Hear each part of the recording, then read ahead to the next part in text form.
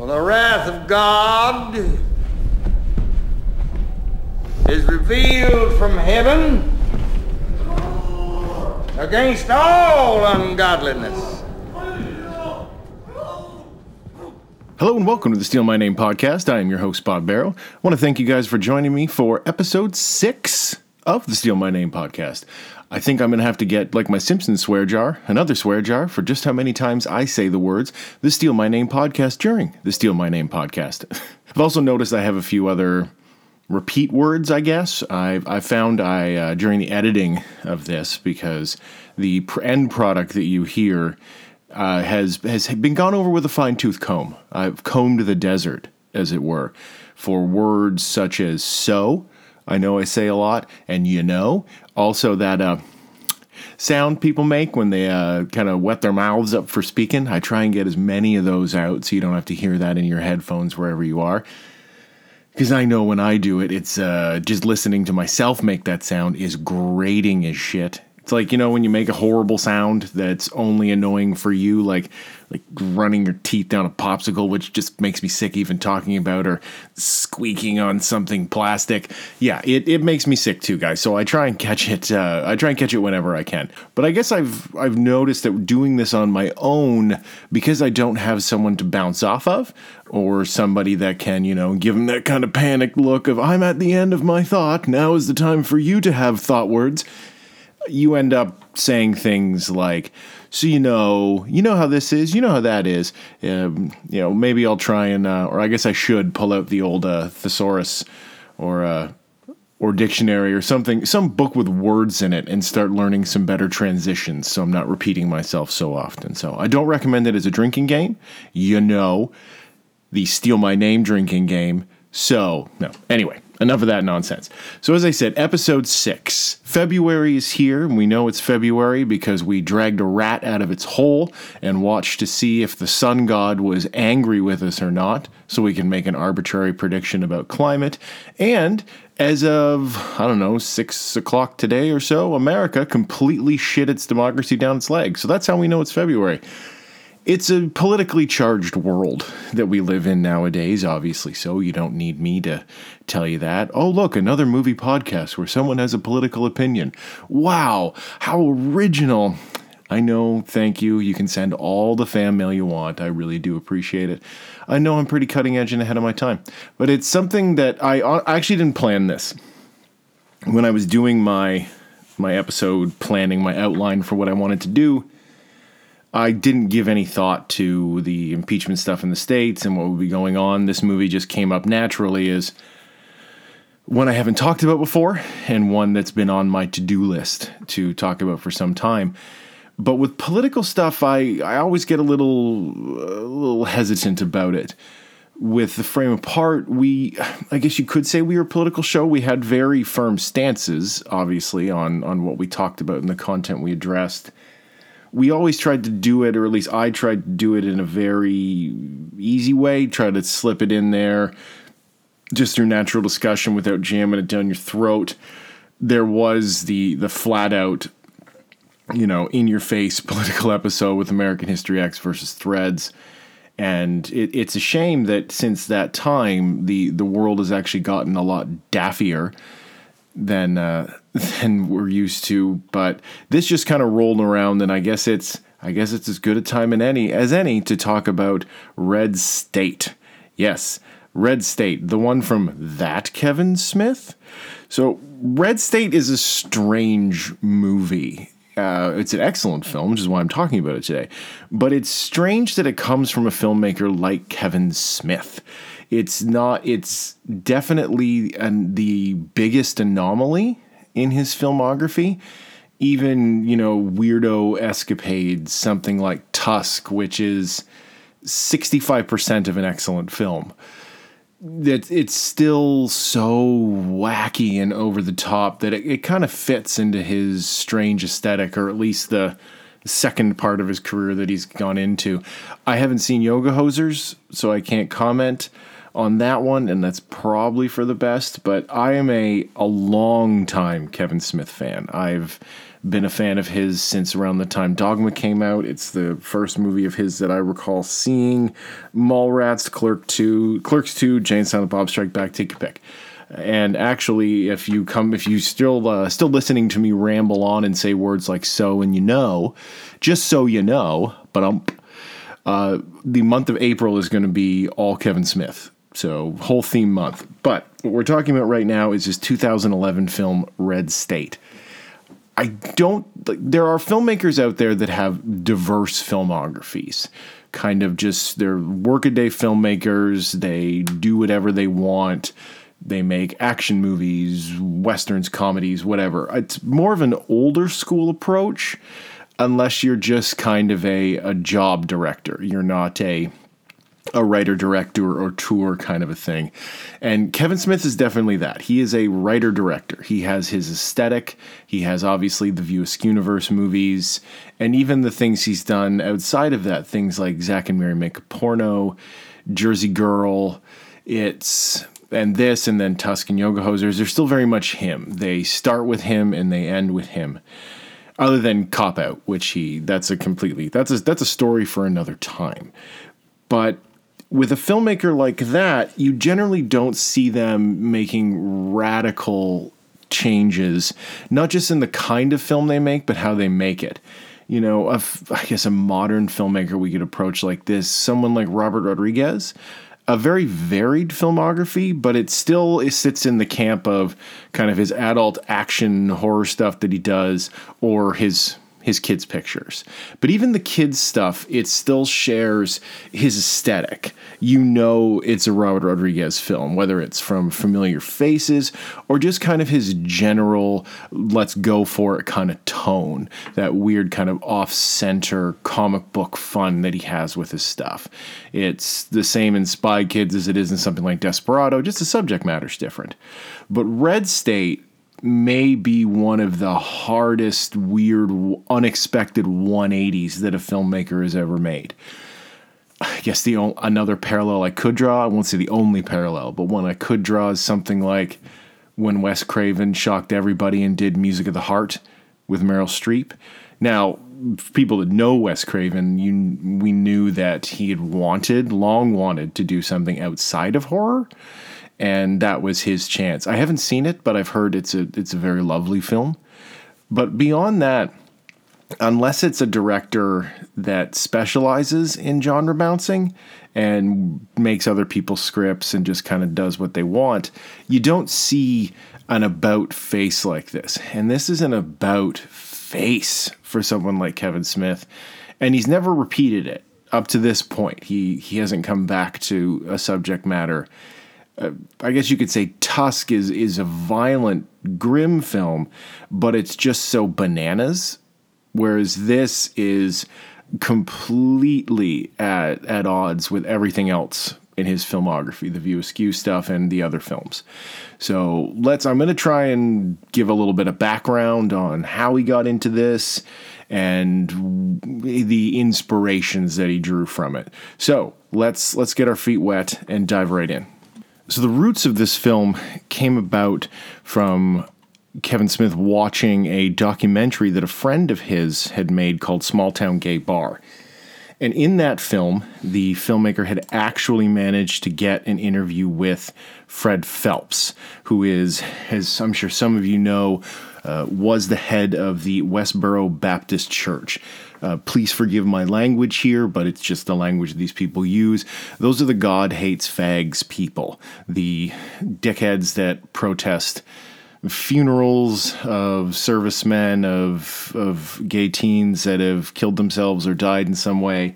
They're just the most hideous, despicable group of people.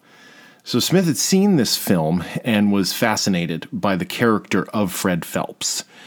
And he ended up getting a hold of the B-roll that had been shot of this interview and sequestered himself away in his house to hide from his wife while he watched this interview and was enamored with a character like this, somebody who is so dedicated and insane and out of their mind, but so incredibly committed to this evil agenda of theirs.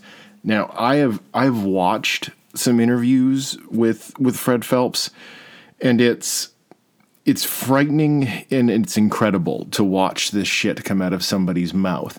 Now, we've all heard people talking like this. There's Terry Jones is his name, whoever that idiot is that had the talk show. He's been sued by everybody because he was the one claiming that Sandy Hook was a setup. InfoWars, that fucking idiot.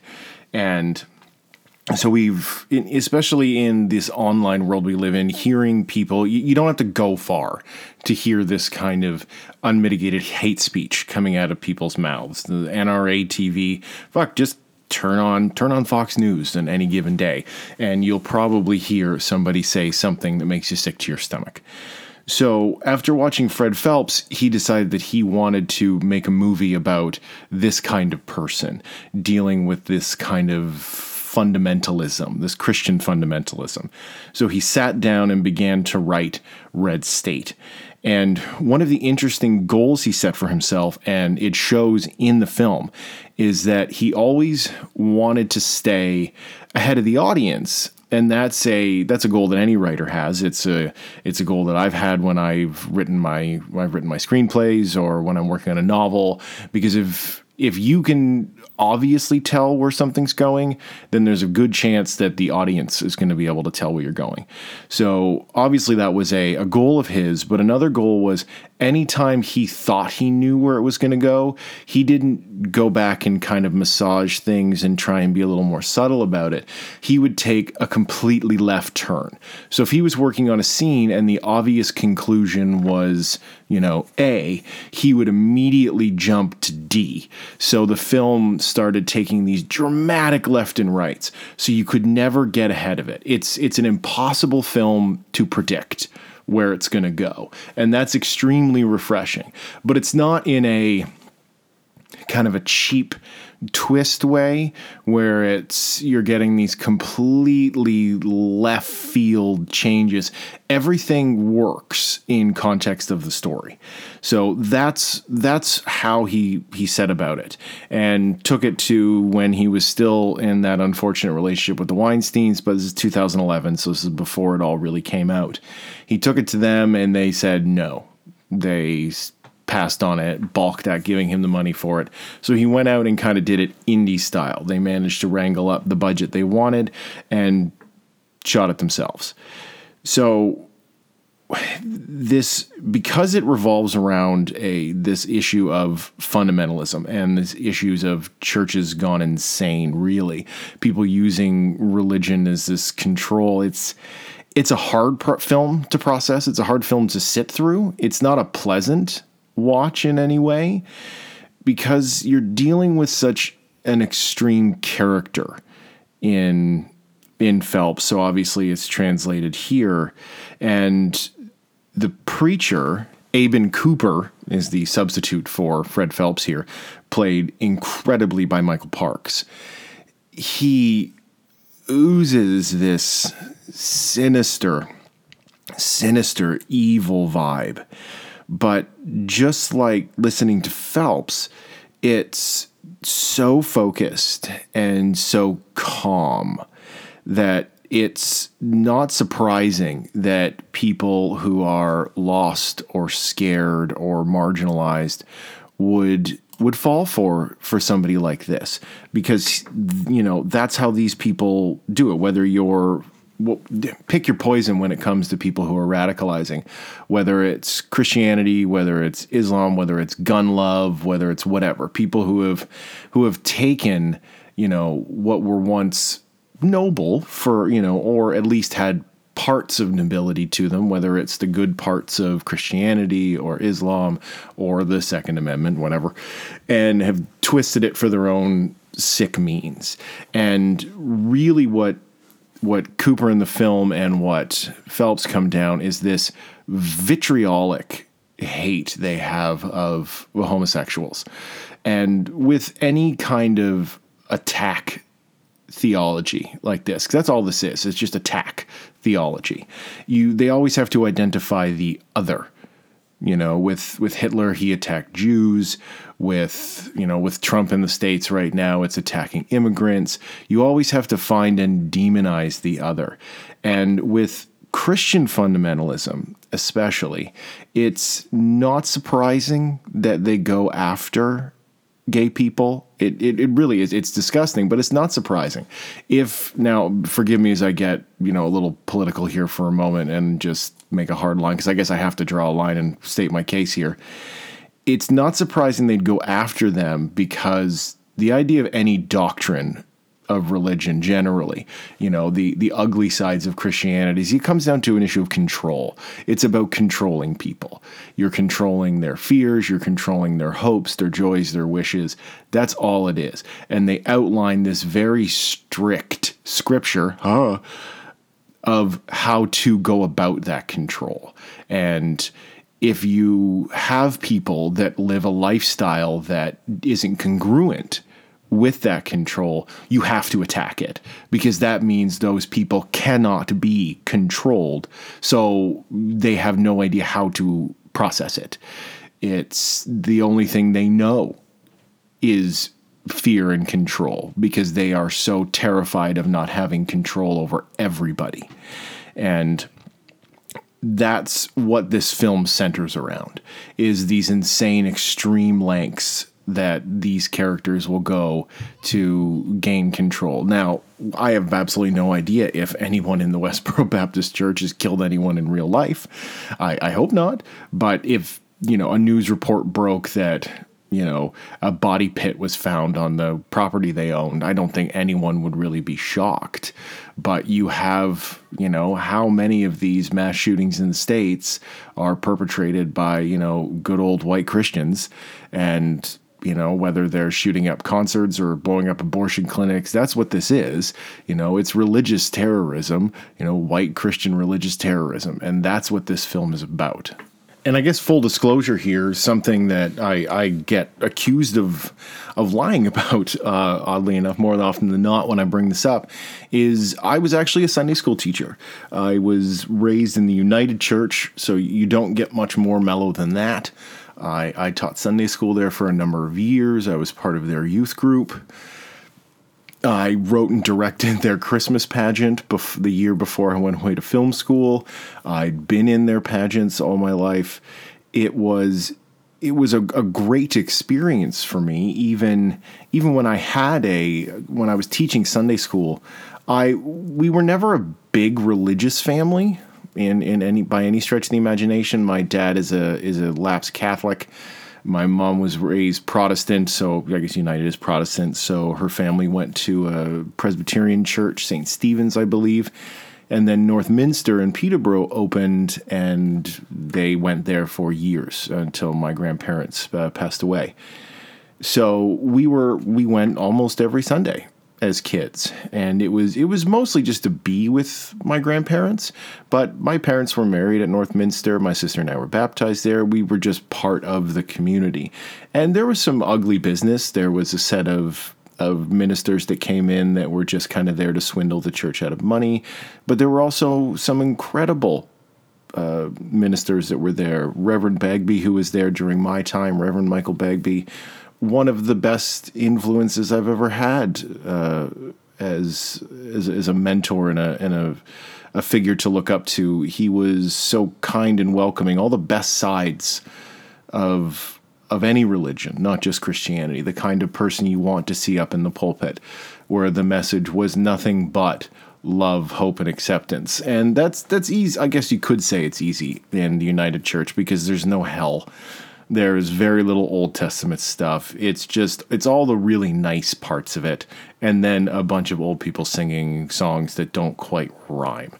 But I remember when I was a Sunday school teacher, I started to have in high school a bit of a crisis of faith, because as I said, we were never super religious people, but I kind of accepted this stuff as not to, God is in heaven and he made the world, and I never really believed that, but I took this whole thing very seriously. And I'll never forget it. It was, I think, a Christmas Eve service in like grade 12 or something. And me and my mom had convinced my dad and my sister to come with us. And Jack wasn't into it. She had her own rigmaroles with church and friends' churches as a young person, so she didn't care for it. And Dad, his famous line was, if I want to talk to God, I can do it while I'm in bed on Sunday. And I remember sitting in church during the service, and the two of them are behind me, me and my mom kind of snickering and laughing. And I got really mad. I got angry that they weren't taking this seriously, that they weren't giving the gravitas that this situation supposedly deserved. And I chewed them out. I got really mad. And then I spent the next few months thinking, I'm like, why am I so mad about this? And I realized that it wasn't so much that, you're kind of snickering and being a little disrespectful, but it was just to themselves. No one else could hear them. But I was caught up in this desperate need to take it all super serious and kind of caught up in the motions of it. Not so much what was happening, but this kind of misplaced respect for why it was happening. I don't know if any of this makes sense. So that led to the following spring, we were doing communion that day, which in the United Church is great because you get a big chunk of actual really fun bread and grape juice. So it's always awesome. And I had to take the kids upstairs to do communion, my class.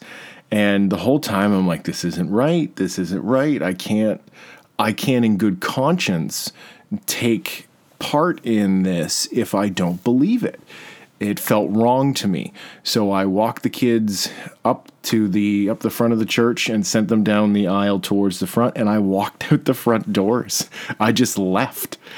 So I come back next week, and the head of the Sunday school, Maggie, and Reverend Bagby are there, and we're chatting, and we're like, what happened? Is everything okay? And I told them, I said, look, I don't believe this.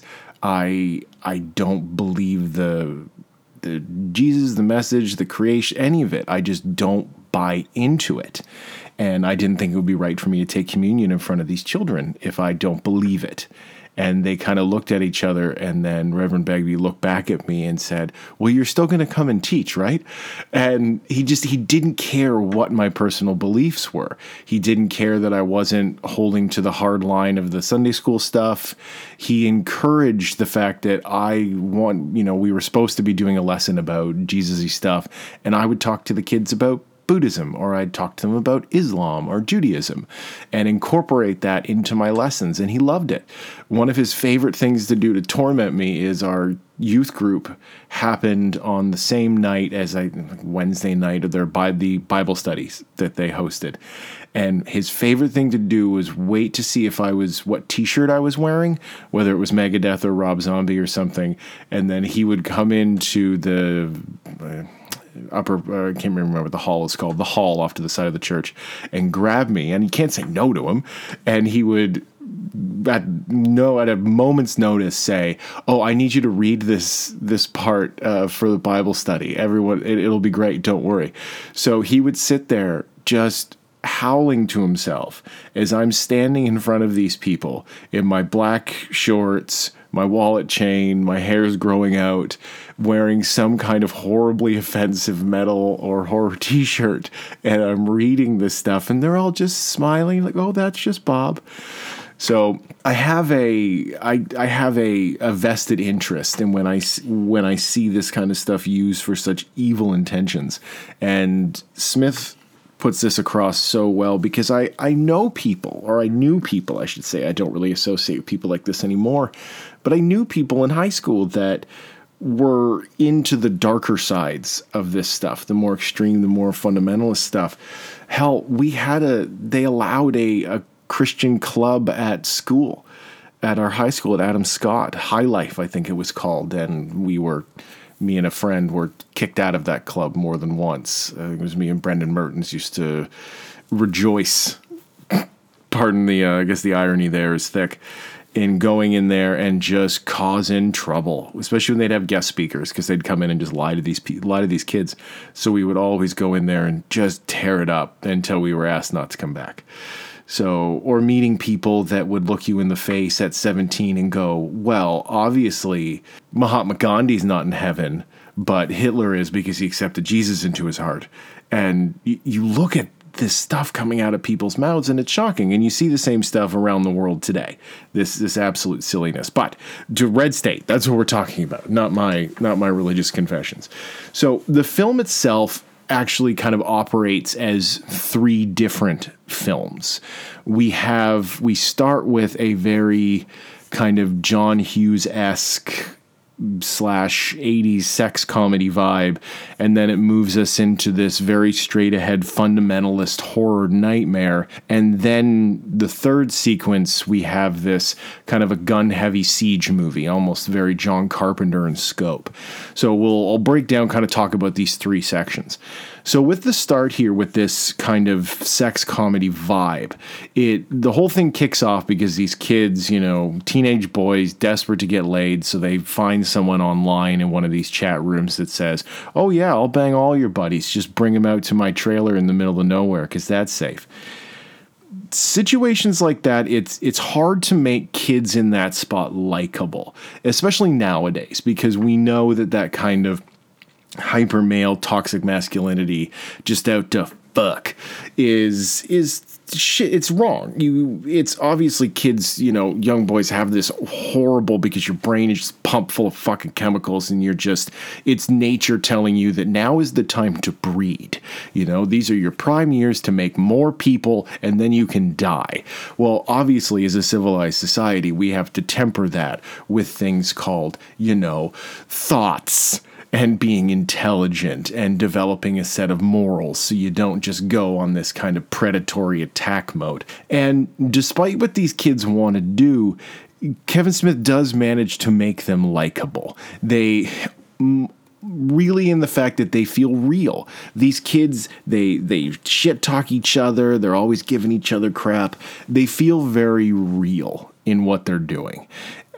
I'd say, as opposed to a situation like something like Hostel, say, as an example, where those three guys, their only goal is to go out and get laid, but they are just fucking putrid individuals. I do not like the first Hostel film. I think the second one's much more successful, and it was so disappointing because Cabin Fever, Eli Roth's first movie, was so seminal for me as a young writer and filmmaker. But here, Smith gets it right. They're doing something greasy and shitty, and they pay way more than they deserve for it. But you're still kind of invested. If the movie just kind of had have stayed a bit of a romp like that, of these kind of hick boys in a small town and their sad doom journey to get laid, that still in and of itself could have been a fun Kevin Smith movie. That's the most Kevin Smith-esque part of this whole film, is the start. Now, obviously, they've been tricked. Michael Parks and his family, they've been kind of laying digital traps to reel these people in. And that brings us to the second half of the movie. And that's kicked off by a 10 or 15 minute sermon that Michael Parks gives. And it is frightening and chilling because he's playing this Phelps character, but he wisely decided not to just play it like Phelps. Because Michael Parks has said in interviews that, while the language that Phelps uses and the Westboro Baptist Church uses is all fire and brimstone, and it's very dramatic language, very Old Testament, but it's fucking boring to listen to Fred Phelps speak. And he's right, because I remember hearing this quote by Michael Parks, and that can't be right. This man is such a rebel rouse. Like, he's such a vitriolic person. It can't be dull. So I went and watched an interview just to kind of bring myself back up to speed with this guy, and he's right. It's so fucking boring. He speaks in the same monotone. Now, he doesn't blink, so that's creepy. He's got kind of that Heaven's Gate vibe, but it's just the same monotone voice. And hell will punish the homosexual agenda and all who praise it. It's so dull. But Michael Parks, he never goes over the top, because it would be very easy to do a preacher as kind of the, from on high, the demons will come and drag the sinners and the sodomites back down to the ashes of Gomorrah. Not the Guardians of the Galaxy Gamora, you know, the Sodom Gamora, the sodomy Gamora. So, high five, angels. But he never goes there. He never takes it over the top, which would have been the easy route.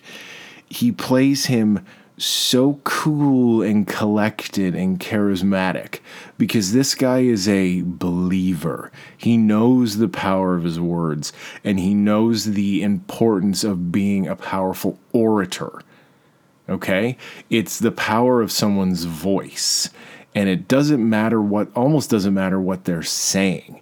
It's how they say it. You know, Hitler was one of the most evil men in history, but he was an incredible public speaker. He knew how to talk to an audience and hook them and get them worked up and control them like good front person in a band would do. You can manipulate an audience until you have them frothing for you. And that's what he does here, but it's all very calm and cool and collected. He doesn't need to scream or pound his hands or act like a douche like Mussolini or Trump does when they talk. Parks is so sinister and unflinching, and the sermon is so calm and collected. And it erupts in this horrible violence. Like all the violence in the film, it's very sudden, jarring, and then you move on from it. There's no wallowing in any of it. It's this slow, horrific build. And then, you know, he's just playing piano and singing his hymns. And of course, when they murder this poor guy, the first one we see them murder, they take the gun out of the Bible. It's obvious, and it's almost obvious to the point of womp womp, but it's obvious in the fact that, well, of course, they keep their gun in their Bible, because that's exactly where these people keep their guns, is right next to their God. Now, that starts us into the third part, and we bring in the other main character of the film, and that's John Goodman. And he just crushes it in this film. Obviously, everyone knows who John Goodman is, but this was kind of the start of this, a bit of a resurgence he's had as a dramatic actor. And he's gone on to do a lot of great roles since then, both comedy and drama. But playing this kind of burned out ATF agent with the specter of Waco still hanging over the department. And that's another influence on this film. I don't know if young people remember Waco, but that was the Seventh-day Adventists down in Texas, led by David Koresh, and the ATF famously botched their operation with these people and ended up setting their compound on fire and killing a bunch of the people that were inside. It's a huge can of worms to unpack. I won't get into it here. You can go and do your own reading about it. But that specter of dealing with religious nuts is hanging heavily over him as they come and intervene here. And what's interesting, and the way that, again, these hard left turns that Kevin Smith takes throughout this whole film, is it would have been easy for these guys to show up and be just, these are the good guys, they come riding in on their horses, and they're going to save the day. They're going to save the kids, they're going to get out the young people, the children in the church that don't deserve this fate. They're going to get them out, and they're going to save the day. But no, in a wonderful twist that's almost, it's sad how real it feels, that he ends up making the good guys look almost as evil as the people they're there to take down. So what happens is that the local sheriff ends up shooting one of the kids as they're trying to run out and escape. One of the kids has been kidnapped in a very kind of Night of the Living Dead-esque moment where the good guys end up killing the good guys out of ignorance and fear. And that's just like what happens here. And it's this slow unraveling, how quickly one decision can make this whole situation spiral completely out of control, and they're given orders to cover up their mistakes and shoot everybody, kill everybody, men, women, children, the kidnapped victims. Everybody goes down to protect themselves, and that's what happens. It's just this horrid massacre on both sides, where we're just turning in, like I said, into a John Carpenter-esque siege battle, as both sides are just getting shot to shit. They're taking down one one church member after another, and then the cops are getting shot. The oldest daughter of the church members, she's pleading desperately to try to get the kids out, knowing that they don't deserve this. And boom, we just picking people off one after another. And it's a horrible thing to watch because, again, it feels like everything else in the film real. You would believe that a government agency would do this. You would believe that they would allow people to die to cover up their mistakes. And it's a sad indictment of I wouldn't even say the world we live in now, because this is something that's always happened. People in power, they botch stuff and they desperately need to cover it up, or acquit an obvious criminal in a very public trial. Topical. But that all leads to this incredible ending where the cops have raided the compound. You think they've got everybody, and then you start to hear these monster trumpet blasts going off. And I remember the first time I saw it, I had this thought of, no way they're doing this. Because these trumpet blasts, when you listen to this movie good and loud, they're deafening, earth shakers, like the great, the bell has tolled. So the 5 pointers, I believe the church is called in this, the churchy peoples, believe that the rapture has come and that they've been justified in their actions. So they rush out to confront the police. Few of them get shot down, but they don't care. And it's the only time Michael Parks really goes over the top is when he confronts John Goodman and starts screaming, shoot me, shoot me, shoot me.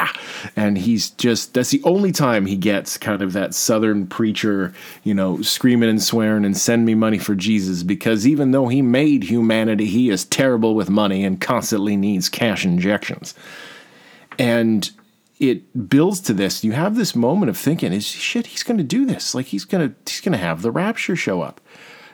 Obviously, they don't go that direction, and turns out it was some hippies that were trying to fuck with the church and installed these giant air horns that once you know it, go back and watch the movie again, you actually see in a quick shot these kids buying this air raid siren from a local fire station at the start. Without knowing it, it's just a detail that you don't think anything of, but I noticed it this time. I didn't notice it the first time I watched this movie. So that was a nice little touch to go back and see that little bit of extra layering in there, because from a filmmaking perspective, this is a very mature film, probably his most mature film that Kevin Smith ever made. And he'd been on a progression with that. Like the View Askew Universe movies are all excellent movies, but they represent that chapter in his career, and they're done in a very specific style and tone. And then I don't want to say the next group of pictures are more... I want to say this nicely, but they are more classically cinematic. They're not just kind of his traditional, put the camera here, have people talk. Put the camera over there, have people talk. Now they'll walk and talk a little bit. But those early films are a very kind of bare bones style. But then you go to things like Jersey Girl, looks much more cinematic.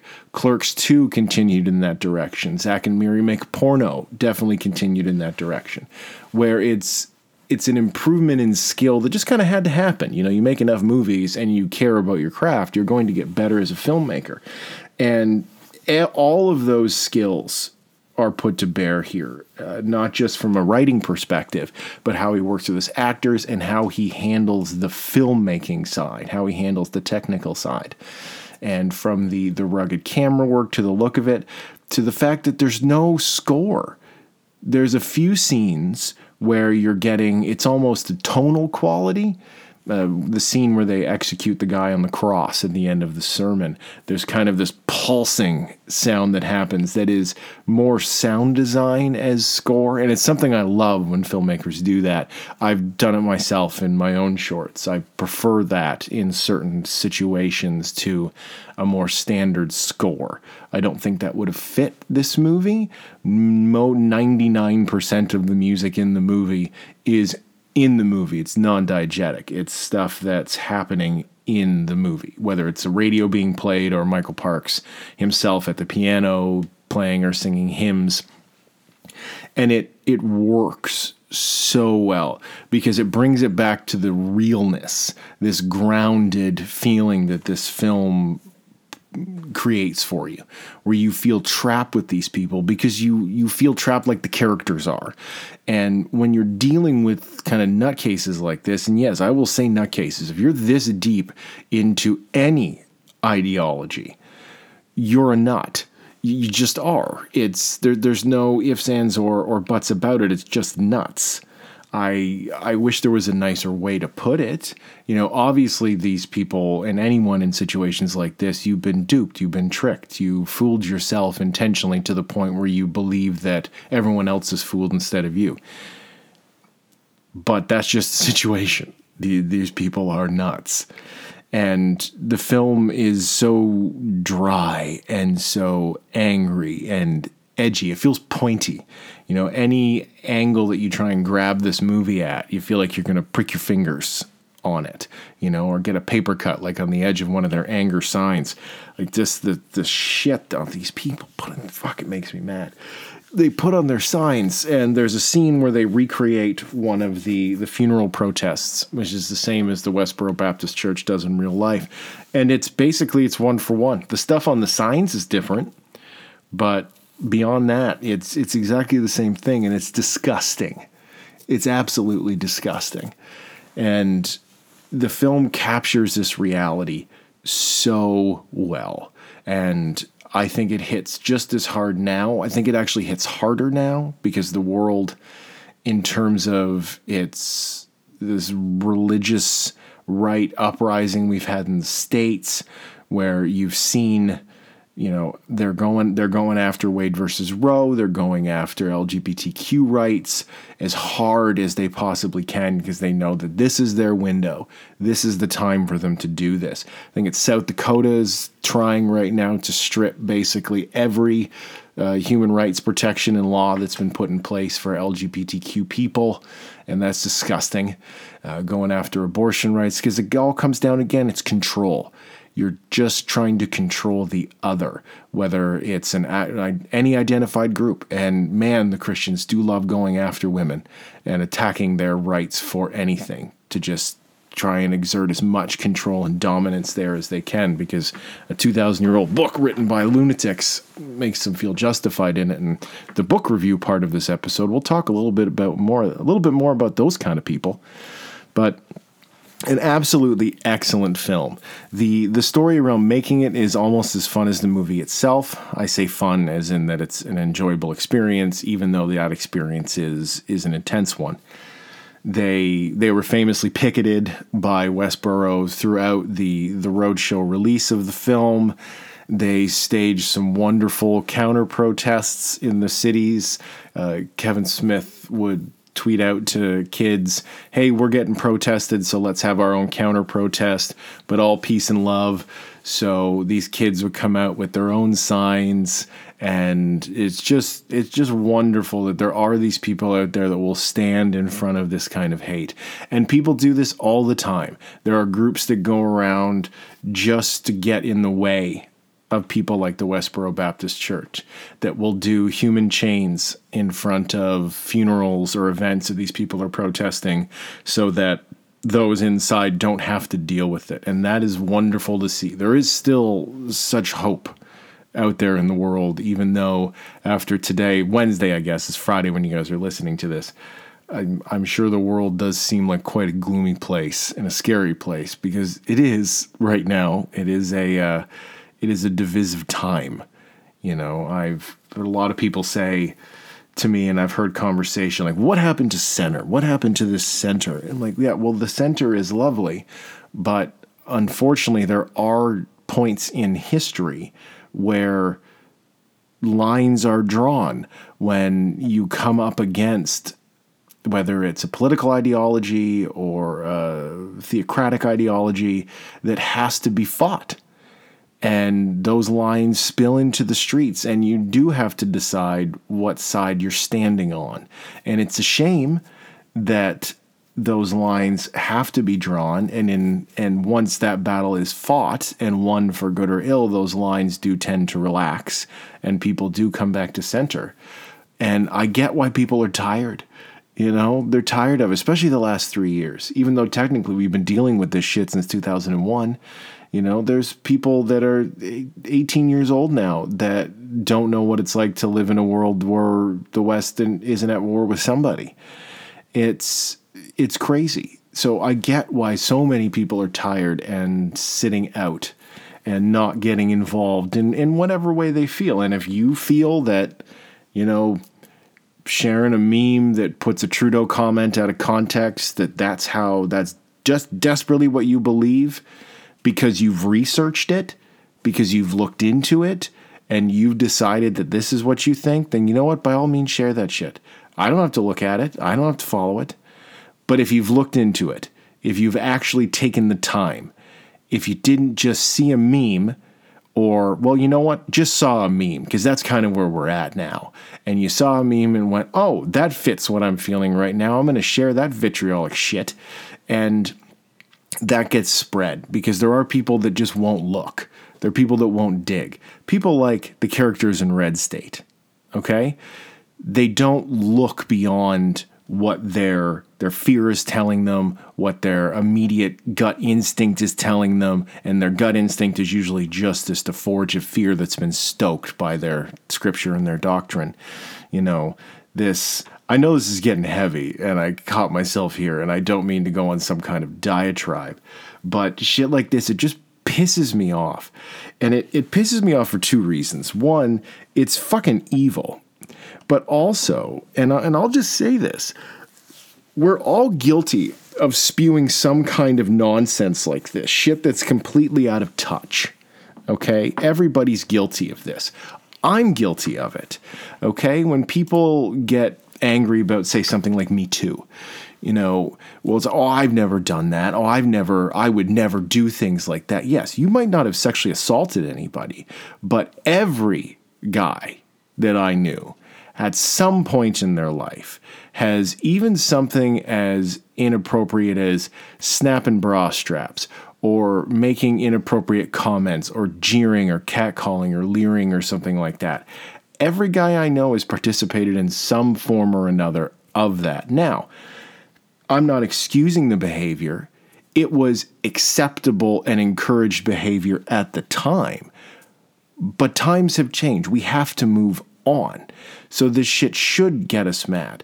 And I know why people dig down and say, it can't be me, because no one wants to admit that they've participated in this, to whether it's what we would consider, obviously not as a brutal form of it. You might not have physically laid hands on somebody in an assaulting way, but we still, I would say just in this case, as men, we benefited from this.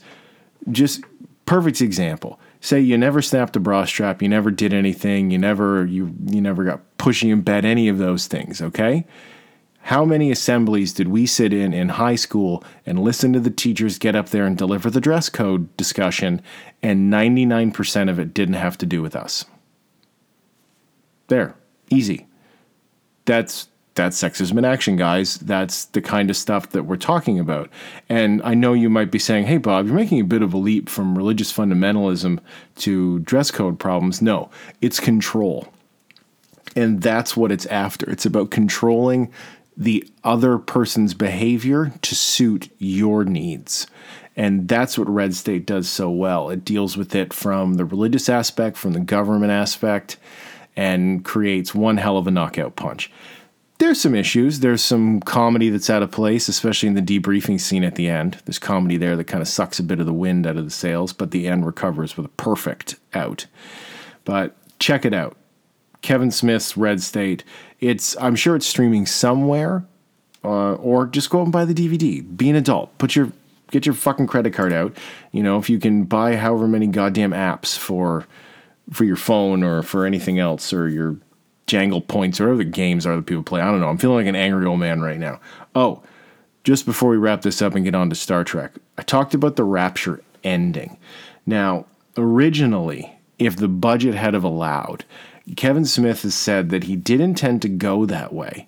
What was going to happen was, I'm going to try and explain this as best I can, but I'm not quoting it properly. Just go and YouTube Red State ending, and Kevin Smith will tell you himself. But the siren would have gone off, the horns would have sounded, but it would have been like drop to their knees loud. And John Goodman's character, the camera would have followed him as he looked up into the sky, as the 7 seals were opened and the sky turned blood red, and across the sky charged the 4 horsemen of the apocalypse. And then he would have looked down to see a gigantic sword pierce the chest of Michael Park's character, pinning him to the ground. And then he would have looked up, followed the flaming sword up to this huge angelic figure standing above him. And the angel would have leaned down to John Goodman, put his finger up to his lips and said, "Shh." Credits. Boom. That would have been an absolutely monster ending. I get why they couldn't do it. That ending alone probably would have cost as much as the rest of the film combined. But man, excellent movie nonetheless. Check it out. So, just change the pace and get a little more upbeat there, because I know I soapbox there for a minute, but fuck it, it's my show. I can soapbox all I want. I buy soap. I'm an adult. I can get a box from somewhere. I don't know. Does soap still come in boxes like that? Anyway, that's a total fucking stupid non sequitur. DS9, episode 6, aired February 7th, 1993. And it is called Q-less. Huh? Get it? So this is another, as happens a few times in the first season or two of DS9, this is what I call the throw a bone episode, or a throw a bone style episode, where it's just a friendly reminder that this is in fact Star Trek. Look, gang, here's characters you remember from Star Trek Next Generation. Here's some scenarios you're familiar with, but mainly, here's some characters that you know from TNG. Mainly, Q and Picard's one-time squeeze, Vash. So, this episode it's one of those meat and potatoes kind of episodes, where it's, as I said before, it is an episode that could have, we've talked about episodes that could happen on any kind of Trek, and thus far, this is an episode that could have happened anywhere. It didn't need to be on Deep Space Nine. So, let's see what the internet has to say about this. So, according to IMDb, the synopsis of Q-less is as follows. Q, the Enterprise D's consistent omnipotent annoyance, nice, comes to harass the DS9 crew when his traveling companion Vash refuses to follow with Q any longer, or travel with Q any longer. So that's what this comes down to. The last time we saw Vash, she had had her little roll in the hay with Picard, and then scooted off with Q to explore the galaxy. So it's a cute, fun little episode. It is. It's always fun to see Q. The big problem here is that Q just doesn't really fit in to DS9. DS9 is so much more gritty and grounded of a Star Trek, even after just 6 episodes, that to introduce this kind of trickster, silly character like Q, it doesn't fit. There's a reason why they never brought Q back. And it's the fact that the episode is just, it's a little too silly. When they dropped Q onto Voyager, that worked way better, because Voyager is much more in line with that Next Generation vibe. And Q and Janeway play off each other better. Here, Cisco is a shitty foil for Q, because he would just not put up with any of his shit. Cisco is an aggressive commander. So, unlike Picard, who can never be baited, he can never be drawn into it. Q was the perfect foil for Captain Picard, because Q's kind of childish persistence and unyielding arrogance and love of himself runs at a total antithesis to who Picard is as a character. Whereas someone like Cisco, who is not arrogant or anything like that, but he has no compunction with bullshit. He has no qualms about going and fighting instead of trying to spend endless amount of hours trying to use diplomacy. And they're just two very different captains. It's two different commanding styles.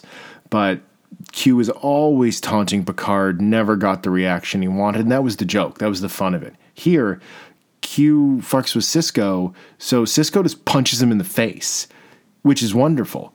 But the problem is, that's it. there's nowhere else for their dynamic to go.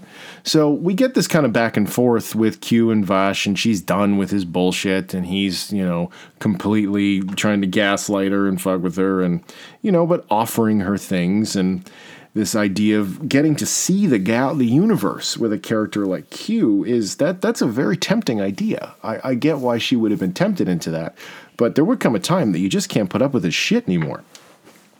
So that whole part of it is fun, and as the crew, they're racing to figure out what's going on, and it turns out she brought an egg creature back from the Gamma Quadrant, and they end up at the very last minute save the station, release it, which again is another kind of fun callback to these space dwelling life forms. I'd say a la like Encounters at Farpoint, the first Next Generation episode.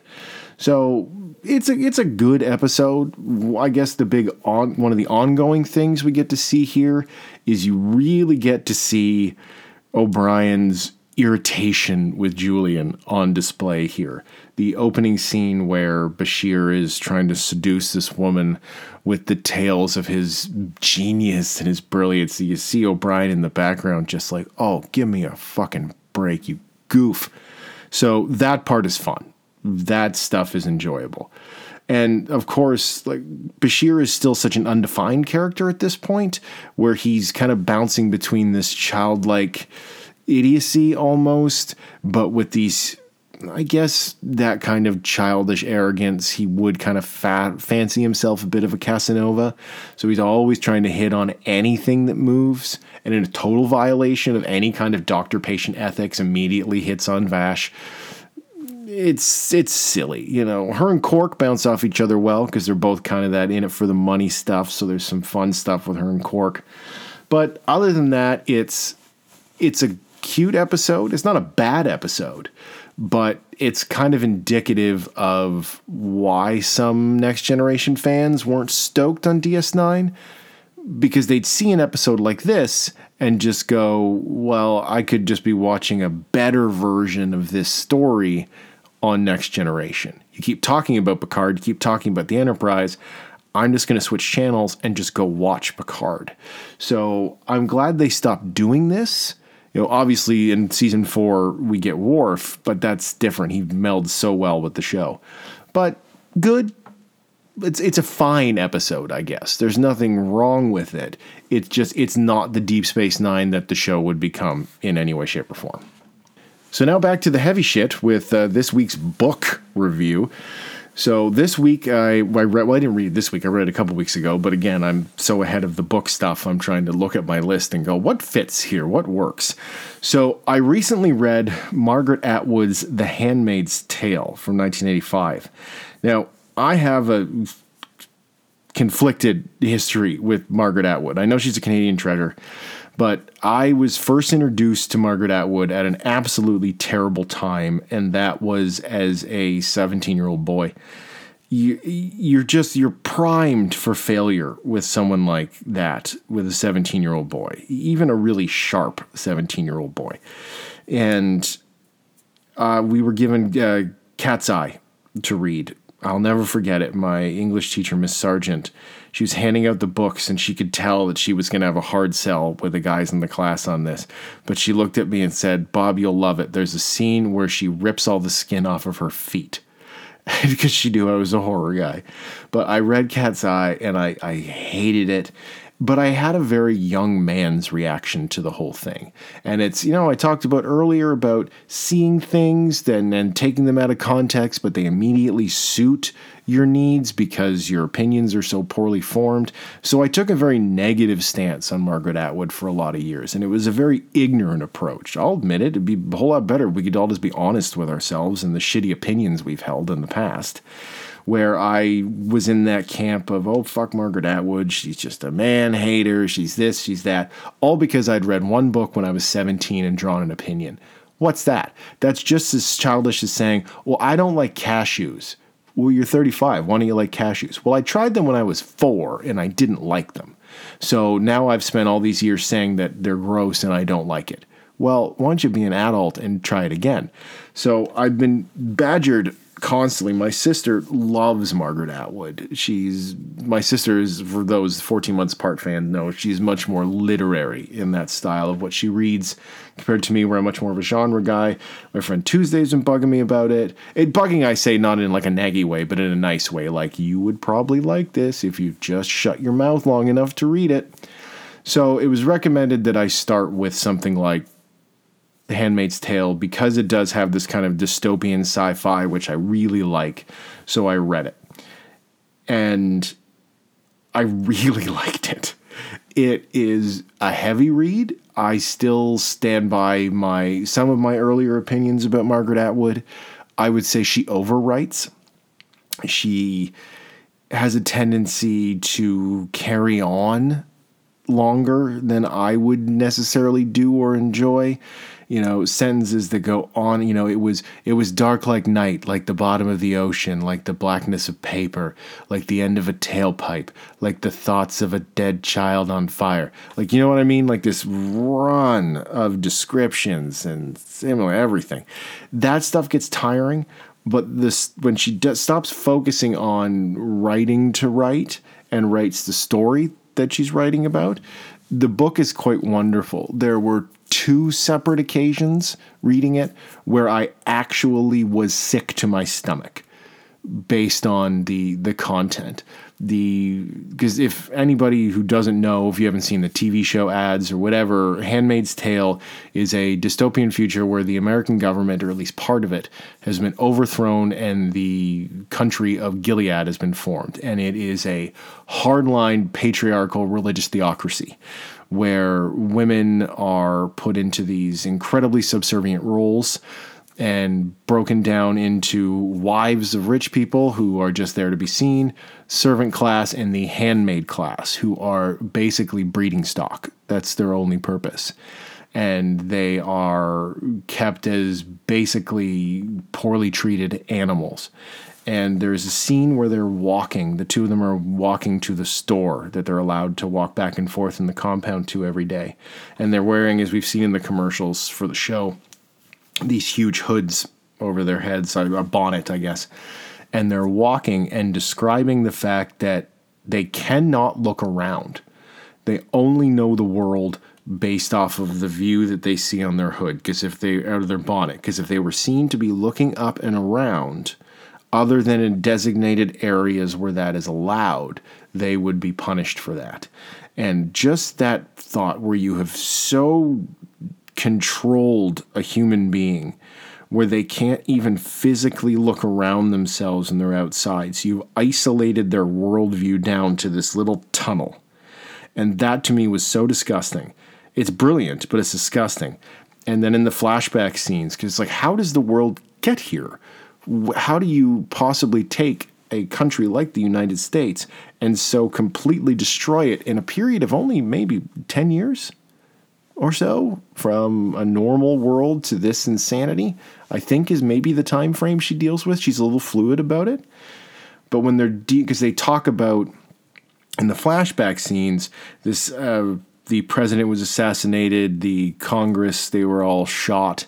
So this kind of military dictatorship stepped in, and then it's kind of one small step at a time that they took of, you start arresting people, you start putting emergency powers into place, and just to make people feel safe and safe and safe. And then this one day, all of a sudden, she goes to try to take money out of her bank account, and it's frozen. And then she gets to work, and all the women have been fired. And this has happened. They've rolled it out in one day all across the country. Any woman they've frozen their bank accounts, they've fired from their jobs because they can no longer work or control their own money. Boom. Overnight, done. That to me is so shocking and frightening. And it's not just what they did, which is hideous. And the fact that this is sadly a norm in so many parts of the world and has been for a very long time. But the fact that this could happen, and it's all done through little small steps, and it's designed so you stop asking questions. So you're so tired and afraid that you just start tuning out and tuning out and tuning out until the really big fuckery happens. And just look at the last 3 years in the United States and tell me that something like The Handmaid's Tale doesn't have a root in reality. It's a book written in 1985. And I haven't watched the show. I've heard the first season is quite good because it's just the book, and then they take some liberties with it. I also have not read The Testaments, the sequel, but Jack and Tuesday both spoke very highly of it, said it's better than the first book. It's not a stretch to think that this could happen in a Western country, in the so-called, quote-unquote, first world, that these kind of things could happen. It was only, we've really only taken baby steps out of our own cultural dark age in the Western world. And the last 3 years have, in every country, there just seems to be this hammering at these frail pillars of actual civilized human behavior and just trying to chop all this stuff back and just revert us right back to where we were. And that's horrifying. And I recommend... Handmaid's Tale is not a fun read. It wasn't...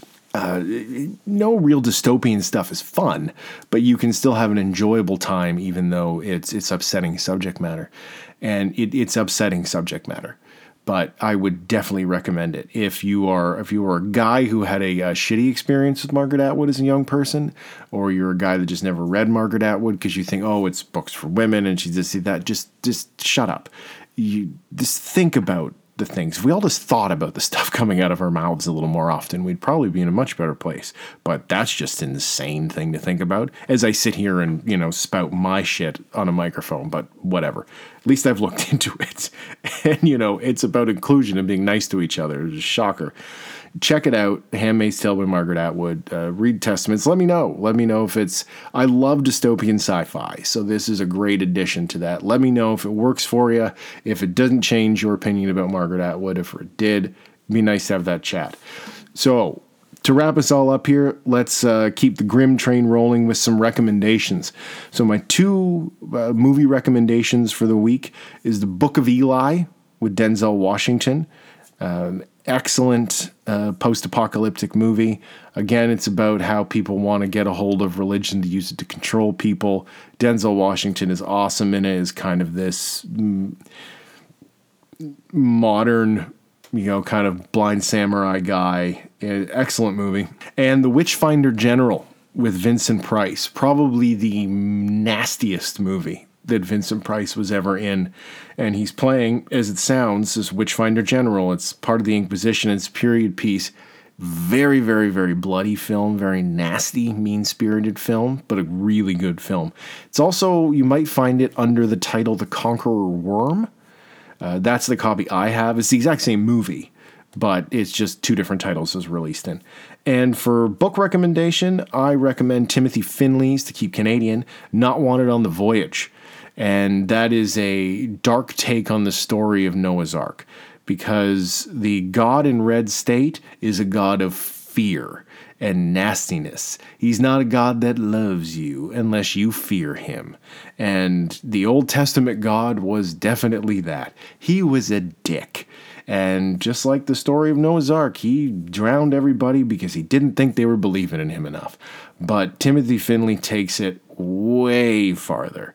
And God is this pathetic mutant in this traveling circus, and Noah is a drunk and is a violent piece of shit. And it explains why we don't have unicorns and demons. I won't spoil anything because it is just so fucked up. But definitely check it out. Timothy Finley's Not Wanted on the Voyage. Whew. That was a heavy one. I was even going to try and make this one a little shorter because I know I went way long last week with the double bill, but shit, I guess I don't have to do a double bill to go way long. I just have to get myself all worked up about religious nonsense. So, next week, for episode 7, it's the return of 14 Months Apart. Yay! Fanfare, total excitement. So, next Friday is Valentine's Day, the shittiest holiday of the year. I don't say that just because I'm single. Even when I was not single, I've always hated Valentine's Day. It's a cheap holiday. If you're with somebody, your boyfriend, girlfriend, husband, wife, miscellaneous, whatever, and they like it, maybe just swallow your pride and take them out to dinner. Like, just fucking relax about it.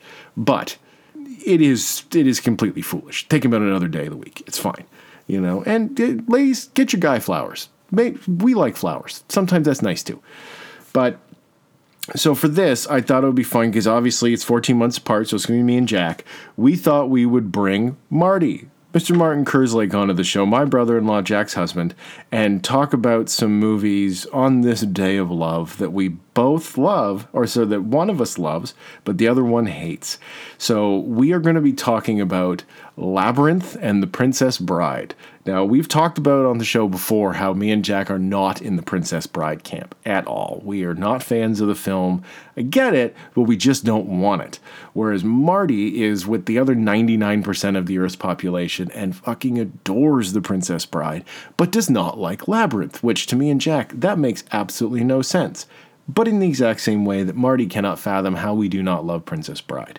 So we are going to sit down as a team and we are going to have a rousing discussion about why we love these movies, why we don't love these movies, and seeing if we can get a little bit more on the same playing field with each other. So that should be fun. So come tune back in next week for that. January 14th or February 14th. January? What fucking day is it? February 14th. Lousy smarch weather.